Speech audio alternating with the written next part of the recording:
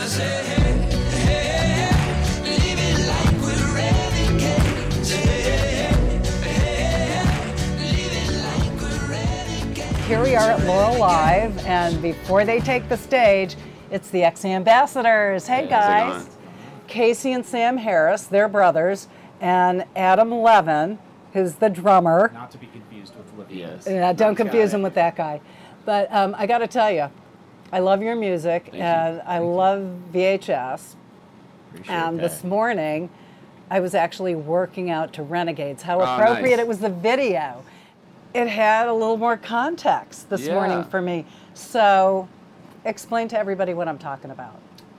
Well, you know, we wanted the video to reflect, you know, kind of who we are and a little bit of our background. And yeah, I had been listening to this NPR story about a man who was blind, born blind, and had a program that taught other visually impaired kids to learn how to mountain bike and do, you know, all this other sort of outdoor activity that seemed so incredible. And he used echolocation, which I had never heard of any blind person using, and I told Casey about it, and then we kind of all got to thinking about what this video could be and how, you know, it represents us, and yeah, we wanted to do something that celebrated the community of people with disabilities, and that's what we ended up doing. You're talking about visually impaired, and Casey, I mean, one wouldn't know unless you told us, and now you have the white cane. That's why I got the glasses and the cane. You know, they're like, you know, props. You know, that or have a tattoo on my forehead. You know, because otherwise people just assume things. You know. I know that, Casey, you went to school in Vancouver. Vancouver, Washington. Yeah. Oh, Here in the Vancouver, U.S. Washington. Yeah, a bit different. There, not many people know about Vancouver, Washington. It's right across the bridge, actually, from Portland, Oregon. So it was almost in Portland, actually. It was a great place, great program that I went. I got to tune, repair pianos, and that paid the bills for many years while we struggled as a band. You know. Yeah. So you've been around for what, 10 years now? Yeah, I guess it has been. Yeah. Even longer. I mean, that's as far as the three of us playing together, but I would say we've really been doing it full time professionally for like 6-7 years.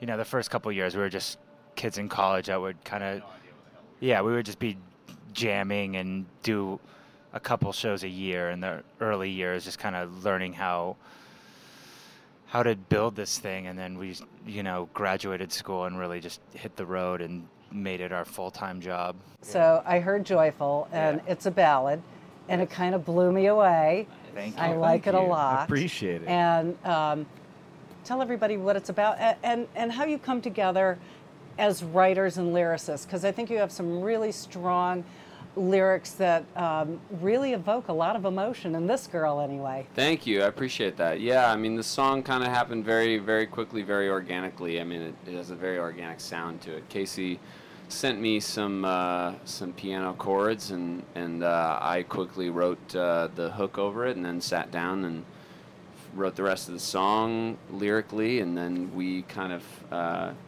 I sent it over to Adam. He's created some amazing drums for it, and then we built it up into this big kind of thing at the end, and it really, the song to me evokes you know, some of our favorite artists like Joe Cocker and the band, and, you know, Ray Charles and Otis Redding, and that genre and that era of music. And yeah, I mean, to me, this song is just about trying to find ways to you know, live with some sort of gratitude, and mindfulness is now like a buzzword, but yeah, you know, living with some sort of mindfulness and awareness of how wonderful it can be to be a person on this planet. You know, it's a really, really important thing to remind yourself of. Yeah, and that's really what it's about. That's the main thing, is that you do it for the love, not, I mean, you hope for money and success and you try your best for it, but you do it for the love of creating music. You know, otherwise you're not doing it for the right reasons. Well, you guys are very philanthropic, and you have given back to organizations like Planned Parenthood Yeah. and The ACLU. what was that like for you guys? What's it like? You're very socially conscious. Well, I think it's every one's responsibility to be politically active and politically aware. It's politics is life, and life is politics. That's a philosophy I live by, and we all live by. We've always been, politically active too. It just now we have more of a platform to, be active with. But me and my brother and, Adam as well, we've always been, the type to speak our minds about things and to try to make a difference wherever we can. And, we're lucky enough to have this platform as the band, where people actually listen to what we say now. And it's, we'll try to do whatever good we can with that platform.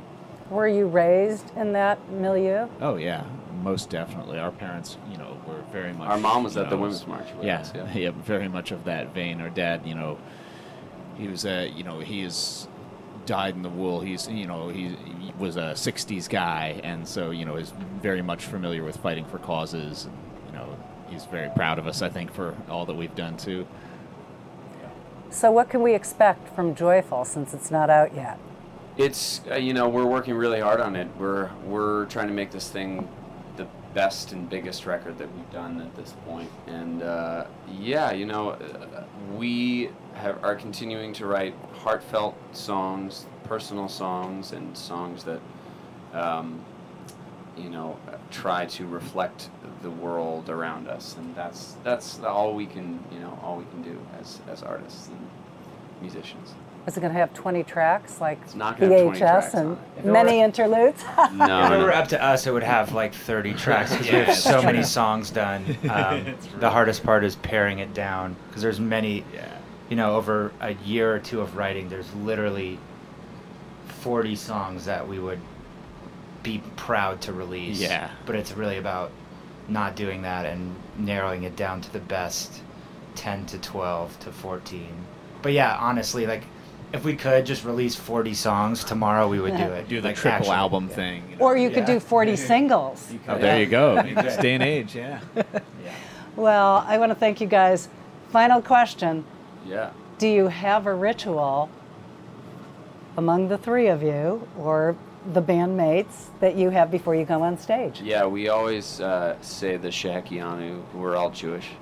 So we say the Shehekianu before we go on stage, and To be fair, that's probably the most Jewish thing I do. yeah, right? that's probably the most Jewish thing I do. Fazmir. Yeah. I heard you say you were schwitzing earlier. I know, you guys yeah. got the reference. Yeah. Well, I'm not Jewish, isn't that ironic? But I love Yiddish. Thank Part you. of the Yiddish culture, is you know? Yeah, great. it is. Great. Well, it's great to talk to you, the Thank you. ex-ambassadors. Back at you. Can't wait to see you on stage tonight at Thank you. LaureLive. Fun one. Yeah, it's gonna be And great. you're going to Burlington? Oh, yeah, right? absolutely. Yeah. Looking Say forward hey to to it. my girl Grace Potter, who Oh, yeah, we who is will. also legally blind. Represent. I did Yeah. not know that, actually. That's That's crazy. wild. That's awesome. Wow. Yeah. Hell yeah. Represent. Don't say anything until she says my it to lips you. are sealed. Yeah, well, don't worry. I didn't see a thing. Thanks a lot. Thank you. Yeah. Thank you.